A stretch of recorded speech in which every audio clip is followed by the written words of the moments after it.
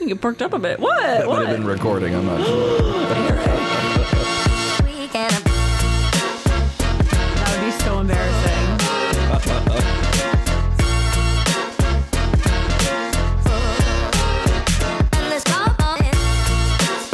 Welcome back. It is time to woke up. Another thrilling episode. I'm Eric. I'm Corey.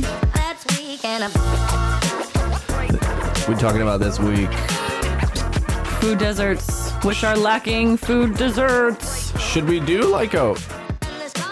We should open every show with like a... What happened since the last time we podcasted? Like a weekly, like a wrap Yeah, what up. happened? How's your toe? Healing up? Yeah. Feeling good? Actually stings a little bit, Oh, to be honest. I hope you make it. It's so hard to be you. We put a new door in our house. Oh, yeah. An interior. We put some tile in the bathroom. And that's about it. Yeah. Kids are in camp. Kids are in camp. It's a nice thing. Camp's so How fun. sick is camp? Oh my God, it's amazing. Oh my God. I want to go. I have like most of my positive childhood memories are camp related. Yeah. I don't actually remember a lot from like School. elementary school Yeah. or middle school. Yeah. I remember doing this weird, I wonder if this would fly now. This is one of my middle school. In the 7th grade, we had this science teacher. I always wanted to call him Mr. Ratburn, but that's the Arthur teacher. That is the Arthur teacher. But it was something like that. And he was teaching us like water displacement, you know, so like you fill a bucket up to the very top and you drop an apple in it and you measure how much water spills. Yep. What are you doing with your leg there? Science. I was just pulling the ottoman closer, but Yeah, then I I know, was it's afraid the full. vacuum was going to fall. And then you put like a, you know, like a gallon of, like a jug of water in it. Yeah. And you see, well, one of the things he did was he filled a garbage can. Like he brought a garbage can into the classroom. Okay. Filled it with a hose that connected to a sink. Okay. And he had this girl, what was her name? Someone got in it. She was in like a bikini and she What? got it and we measured her displacement. No, you can't do Couldn't that. do that now. Can't do that. I remember like the night before, like calling my friends. I think I called my buddy Mike and was maybe like- Kay Metz and was like, hey, we're going to We're gonna see this Jennifer is going girl. to be in a bikini tomorrow. Oh my God. Why don't you wear a fucking one piece? Like, why did it have to be a bikini? I don't know. She looked good. Good for her. I don't remember. But like you couldn't do that now. No. No, because everyone would have their phones out and they'd be like, snap, snap, me and Jennifer's tits at science class. Like, that's what And it would you know be. what? Nowadays, she would have like mega developed tits. So that just wasn't the case back then. Not as much. So food deserts. So food deserts and smooth transition, Eric. So a food desert is when you live with it more than 10 miles away from a grocery store. Is that correct? Or is that just one of the definitions? That's the one that I'm aware of. Yeah. So, But a yes. grocery store has a definition because you could go to a market Yes. or a bodega or a corn, but that's not Yeah. a grocery store. No, I mean, it has to be, a full store with like access to a lot of fresh foods and, a larger variety than just a corner store, right? So let's see. So this is from the USDA.gov website. So low income census tracks where a significant number, at least 500 people, or a share, at least 33% of the population is greater than 1/2 mile from the nearest supermarket, supercenter, or large grocery store for an urban area, or greater than 10 miles in a rural area. Oh, 10 miles rural, but urban is Half so a like mile, it might as because- well be 10 miles if it's half a Right. mile. I mean, if you don't have a car, right. you can't walk far with a week's worth of groceries. No. I You mean, can't take them on a train, like on a, right. like on a Everything's going to subway. melt and, you can't carry it. And it's not like if it's close to you, you could pop by and get something every day, like in, Right. cities and like I feel like in Europe. And when I lived in England, that's what, a lot of the grocery stores were smaller because people and the regular houses would have a mini fridge. Right. Because people go just every day. bought every day. So they Right. didn't have a lot of stuff. They didn't do like we go every day, we go every week. Right. And Right. that's so, but you can't do that if it's not near you. Right. So you have to have a planned trip and take public transportation unless you have a car. And then it's a whole thing. So a food desert is really where you're going to the grocery store is a whole big event. It's very difficult and it's expensive to get there. And then usually, to buy the things. And so it's pretty common, and New Haven is considered a food desert. So we're in Connecticut, and like honestly, most cities. I think New York City is. Well, yeah, there's not a lot of groceries, but that's like for a different reason. Right. But I mean, I think like San Francisco, Detroit, I think Atlanta, like all major cities have this problem because one, you need space for a grocery store. Yeah. And you also need space for deliveries of the items. And if you're in the middle of the city, you may not, if let's say you open a Whole Foods in the middle of New York City, which there is one, I went to one once. Yeah. But like getting the trucks in to drop the things off is a nightmare. Yeah. Oh my gosh. And the rents are too high. So there's just a lot of reasons why a company would choose not to. Yeah. Oh, so this is what I was going to these are some of the numbers. Okay. So the thing I just said. So if you're in an urban area, a grocery store or a large supercenter or whatever would be greater than a half a mile. And if you're in a rural area, more than 10 miles. Okay. So using this measure in the US, an estimated 53.6 million people, or 17.4% of the US population, lives in a low income area with low access to food and those mileage stipulations. They don't have the means to overcome the distance. Yeah, basically. So 17.4% of our country.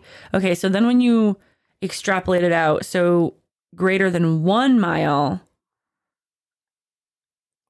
and for urban areas, and greater than 10 miles in a rural area. So instead of half a mile, it becomes a mile. It goes down to 61% of the U.S. population, or 18.8 million people.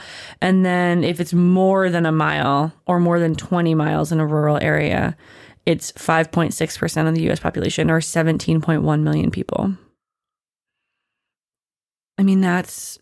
And then it says a fourth and slightly more complex measure incorporates vehicle access directly into the measure, delineating low-income tracts where a significant number of households are located far from a supermarket and do not have access to a vehicle. So I think it's just important because if you have a car, you just probably never think about it. A car is freedom. Is everything. Especially in our country. Yeah. Because of the way that our cities are laid out, and a car is everything. If you don't have a vehicle, you can't live. We have terrible public transportation. Right. So even if you live in a city, it's not guaranteed that it's easy to get around. It's slow, it's inefficient, it's expensive, it doesn't work well. Yeah. It doesn't go everywhere you need to go. It's not well planned, it's understaffed, and it's underfunded. Yeah. So then it's nightmare. So then everyone's like, if they're, I get that like they're poor, but they should eat better, and they would be thinner, they'd feel better, they'd have less chronic health. Blah, blah, blah, blah, blah. And it's like, do you know what it's like to go grocery shopping without a car? Right. A mile away? You wouldn't. So if you work 6 days a week, and that's in some cases being generous because people have to work 7 days a week just to make ends meet. But let's say then you have to take a day off from work to get your fucking groceries.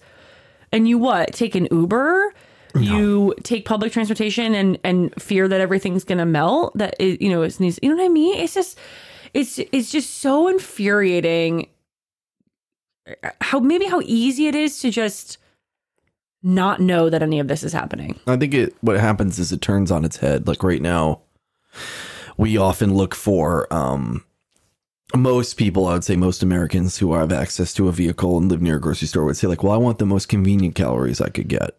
I want the most, so I want the most cost effective calories I can get. Right. So I want to shop the sales. I want to go to this grocery store instead of that grocery store because they do better coupons. I want to go, whatever. And you have a selection, by the way. That means you have a selection to choose from to then like whatever your priority is. But I think for a lot of people who are poor or live in apparently very rural areas or certainly inner city areas, it just becomes the most convenient calorie.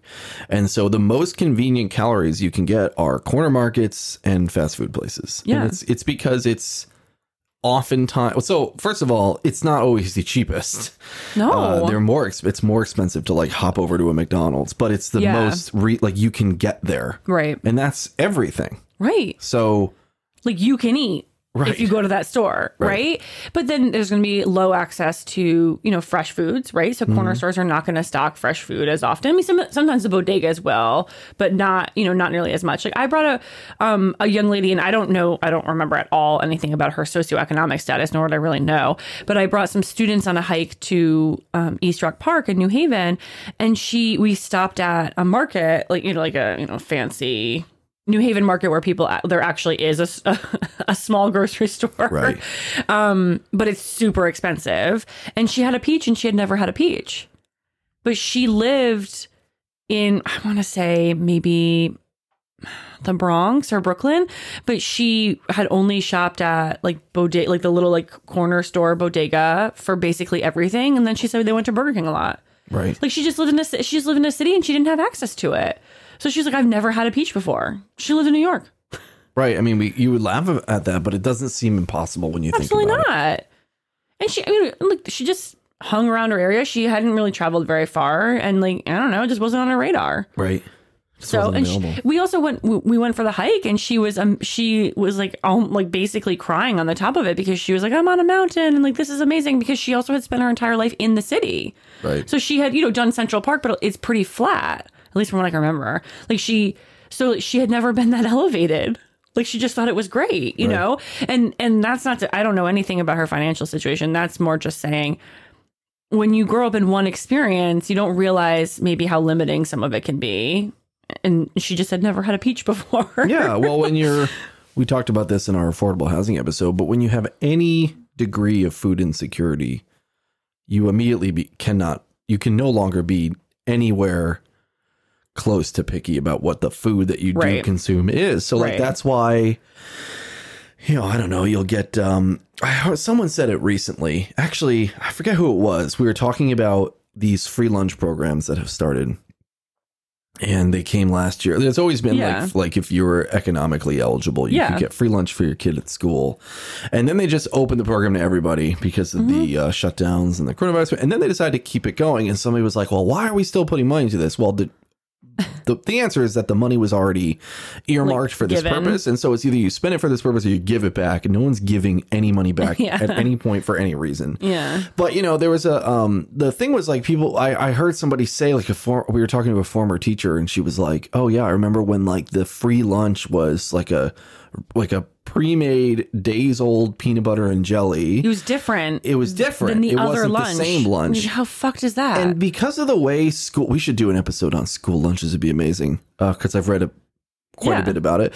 But the way that school food is subsidized by our federal and state governments, it's like there can't be enough of a cost difference to say to somebody, hey, you're on the free lunch program. You get a peanut butter and jelly instead of this like square of pizza. It's just completely identifying them. Right. And then, so they get a brown, like literally a brown box. Yeah, no. So, it's sometimes the answer is not the answer, but sometimes the explanation to things is like, in this case, it was, well, they have the money and they're not allowed to take that money and spend it on something. They can't go fill potholes with it. You spend it on free lunches or you don't. And what a fascinating 2 years to collect data. Right. Like, who's taking free lunch? It's free. Who's taking it? Right. It's free. Right. Like, isn't that just fascinating? Who's coming and picking it up? There's definitely a lot of people. One of the things that I ran on when I was in my short political career was we need to expand the eligibility for free lunch programs, because right now it has a lot to do with the poverty line, number of people in your household. Man, the poverty line is just such bullshit. But if you're within 100, like think about the person who's within 130% of the poverty line, you're still poor. Right. But you're no longer eligible. So I think the people I think there's a lot of people who thought, wow, free lunch, that actually does help me a little. You and I mean, we may not, but people like us may be like, who cares? Give your kid the $3 a day, right? But for some people, that's everything. Yeah. So there are people who wouldn't qualify for these programs that were probably like, wow, this is great. And now I don't have to sign up for anything. I don't have to put my name out there. Like my kid will just get a free lunch. And they're not like ostracized or labeled in any way, which I think is great. So it's helpful, Yeah, I think that we could absolutely do an episode on school. There are some really awesome school districts in Connecticut that are doing some like farm to lunch. Yes. Some really cool stuff. Actually, there's a push to do that for a lot of reasons. Like it makes a lot of economical sense. But also because a lot of the areas in which they are sort of pursuing these programs are areas in which those kids wouldn't normally get a spoonful of steamed vegetables. It's just not available because they live in a food desert. Right. So they might live near a Burger King, but they can't get like a veggie lasagna. Doesn't exist where they are. And it's great to expose kids to different foods that they aren't having at home. Like even if our kids go and they have something that we're not making here, I think that's good. They should all be exposed. They should have different like cultural food. I mean, I think it would be great to And it's, partnering with local farms just makes total sense. You take out the middle person. It's better for the environment. It's not being trucked all over the place. You're supporting a local business as well as you're eating, as well as giving the kids, a local fresh item. It makes total sense to me. There is, it's more rural and not necessarily serving city populations, but Dollar General. Did we watch it? We did. We watched a YouTube video on it. Yeah. So I looked into a bit more because I was like, interested in, because we're that cool and we get really into this stuff. I'm like, how is Dollar General making their money? Yeah. So Dollar General tends to open up in areas where there's just nothing. They tend to open up in food deserts in more rural areas. Yeah. So because it becomes the grocery store. Yeah. There's no Walmart. There's no Target. There's no whatever other big names there are. And so, and then they are now testing in some like Midwestern markets, some fresh fruits, like right now you can't, it's like, it's a dollar store. They don't have that. Right. But they're testing out like a fresh fruit area. Like a cafe or like, like a grocery like area. Bananas, like apples, like the like basics the potable, of French, of fresh food, stuff that doesn't go bad quickly, mushrooms and things. And, so, they're clearly identifying that there's a market for it and there's a huge void in the availability of this stuff. Now, they happen to already be in rural markets, so it makes sense. I don't know how you solve it in an inner city because you can't just... I mean, honestly, the only way you can really consider solving it is some sort of like subsidized program where rents are lowered via the city or the government in order for a grocery store to move in. Well, and so we haven't really... talked about like why, right? Like why is there a food desert? And like to my knowledge, and you may know more about this, but the margins for supermarkets are so slim. It's so hard to make money. 1.5%, sometimes 0. That they are very specific now about where they have locations. So we did have, it was a Shaw's at one point, and then I think something else in New Haven. They had a supermarket downtown. Because New Haven's a smaller city, so it had a parking lot. You could have a parking lot. But like why aren't grocery stores in these areas? Well, if you study, and no one does, but if you study economics, and it's not also, this isn't necessarily true, but the old adage in economics is firms exist only to maximize profits. Yeah. Now, there's a human element that, clearly that isn't always the case. But generally speaking, like any economic formula says that firms exist to maximize profits. Absolutely. And you simply can't do that as a grocery store in an inner city area. The only way I could see it happening is if it's subsidized in some way, but then you're talking about government subsidies of a private business and business, or maybe they lower rents or something. Like they like subsidize the rent or something, because that's really and in cities the rents will be higher, right? I mean, that's typically the case. And there will be less demand, and that's also easy to ignore. Yeah, but you're talking about 70 years of patterned behavior. Right. If you just stuck a fresh foods grocery store in the middle of the city, it wouldn't do well. Right. You need like a public outreach campaign. You need to find a way to invite people in. Yeah, the public health. But it also has to be like not racist, right? Like a public health campaign that isn't racist, because it's just so... You can't be like, black people, look at these are apples. Yeah, like, they know what an apple is. If your skin is brown, like, you don't know how to eat healthy. Like that, that's like in the big misstep where they oftentimes don't have... I may have already used this example on the podcast, and I just mentioned to you the other night, like how, the best intention, like air quotes, people are like, well, let's let people use their SNAP benefits, like their food, stamps for, like an older term, at the farmer's market. And they plan this whole thing out, and then they realize the farmer's market's not on the bus line. Right, so they're not going. Or it's, they were doing like, they wanted citizens to come in and, talk about the transportation routes and everything. And then they planned a meeting in the city and in a place after the bus line stopped running there. Right. So it's like the people you want to hear from can't make it. But it's because everyone planning these things. So like, yeah, I agree. It would have to be like, you'd have to have...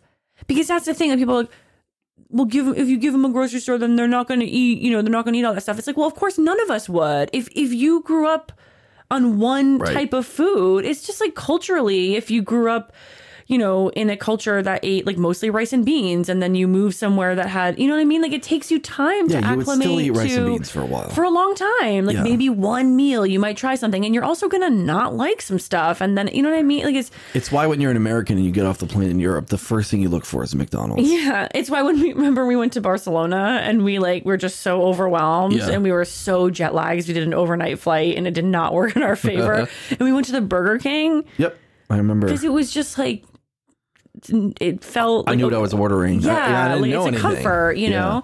Yeah. So it would have to be, I think, combined with. Also, when you say like, well, we can just allow SNAP benefits to be used at a farmer's market. Well, again, but what if that's not, you know, what if that's not what people want? What if they don't want to spend 2 hours browsing the fresh baked breads? Like, what if they just need to get in, get out, and get shit for their house and move on? Right. You know, it's just not as simple. Like, and farmers markets aren't cheap. No, they're you know, more they're expensive. really their artisan blend of my goat cheese. You know, and it's like, well, fuck that. That's like an $8 wedge of cheese. My fucking whiskey blended maple syrup. It's like, no, dude, just give me the regular stuff. I gotta go. And I think that's just people, you know, coming from. It's a feel good. It's a feel good solution, and it's also a place of people coming from like their own experience, which is a place of a lot of privileges. Being like, well, obviously, people, and sure, there might be some people that want to, but also, how would you feel if you are like taking the bus to the farmer's market using your SNAP benefits? Like, are you going to feel comfortable? I mean, I don't think I would. No. You know, it really comes down to I'm building a course right now on social entrepreneurship, and like the number one thing is like if you want to start a business to help people, you have to involve the people that you're helping, because no one knows what they need better than those people. Right. You know, like it's the same thing with all I mean, the food deserts are a big issue, and I think it's just so easy because, I mean, my guess is most of the people listening to our podcast don't live in a food desert. No, probably not. Because they, you know, are likely listening on a phone, or I listen to my podcast in my car, which means I don't have a problem with the food desert because I can get to. If you're in a rural area, you're probably choosing to live a little further out. And you understand that the grocery store is a half-hour trip. Yeah, but maybe. You have a vehicle to get there, and you know. I think super rural. I think you stay there because it's the farther out you go, the cheaper it is, and you get stuck in a pattern of, you know, like you can't afford to move closer to stuff because it gets more expensive. Yeah. So, food deserts, bitches, innately unfair. Yeah, like what the fuck? I just don't think that until maybe like last year, anybody was really thinking about this stuff. I mean, not a significant portion definitely of the not. population. Well, like we have been, but not at the level that we. And just societally. Oh yeah, I think a lot has happened in the last year and a half, 2 years. We're getting there. I just hope that we should do a whole episode on the importance of voting. Oh my god. Yeah. Well. We'll let You're so skeptical about that. Yeah. You're not convinced. Because voting patterns never change, no matter who's running. Eric, I just can't believe it. I have to have the internal optimist in me. Because if I truly believe that, it means nothing will ever change, and I feel like our country can't get better. No, because what'll happen is like eventually old people die, as they have been. They keep on doing it. Yeah, and so but it's not like old people die. It's just less people vote. But you know what I mean? In other words, like the people who vote are dying. So there's less people voting. Oh, I see. But it will be interesting to see as, you know, like the people age, do they start voting? I don't know. The old way of thinking is like as you get older, you get more conservative and you're more likely to vote when you're older if you're conservative. But that's not really the case anymore. I also don't think people are naturally getting more conservative. No, at I the think rates that's changing. Yeah. But a lot of that, a lot of that old way of thinking is like, well, now that I'm old and I've established wealth, I don't want to pay taxes and I want that. But like now, it's so difficult to get ahead in life that nobody gets to a point where they're like, well, I just want to protect my income. Keep all my money. It's like, what income? What money? Yeah. So I think it's different easier. now. I find it then it's easier to part with some. Like if I don't have a ton of it, I'm like, well, I'll give a little bit to somebody else and make sure they live well. Yeah, they can survive. You just don't like, the idea of like, it used to be like, well, I'd have a pension waiting for me. Now it's just like, well, I'll put some money in a 401k that's going to crash and lose all its value when the Wall Street bankers destroy us all in 20 years, 5 years before my retirement. So whatever, I'll just take a vacation now. Who cares? Yeah. There you go. Yeah. The key to life Key and to life. happiness. Oh, we had the same laugh. That was cute. Oh, we're just meant to be. Oh my God, I'm in a good mood. This is rare. Yeah, were you drinking? No, I'm having seltzer. Ooh, we bought a Soda Stream. How 2006 or whenever it came How out. white family is that? Yeah. Well, I we've can talked about guarantee how you- white seltzer is. I can guarantee you that there hasn't been a single sale of a Soda Stream to a black family yet. They're still waiting at Soda Stream Industries. They're They're still like, how do we waiting for the crack line. into that market? It's like, it ain't happening. Yeah, it's not happening. You can make regular soda. It doesn't have to be seltzer. Well, but then you're. Well, yeah, Stop judging me. I like the Soda Stream. Soda It's Stream. good for the environment. I suppose. We're not buying all those cans and bottles. No, but we're buying massive bottles of CO2, high pressurized CO2. but it's aluminum. It can be recycled. Oh yeah, good. You understand that recycling is the biggest scam, right? If anybody's listening right at this moment, as we fade out with the music, just know that your recycling does not get recycled. Don't separate your shit. Throw it in the trash. Don't say it, Eric. I once heard a recycling professional say it shouldn't be reduce, reuse, recycle. It should be refuse. It was like, just throw it out. It makes everybody's life easier. Well, on that note, The world's ending. This is Time to Woke Up. I'm Eric. I'm Corey. Adios. Last week and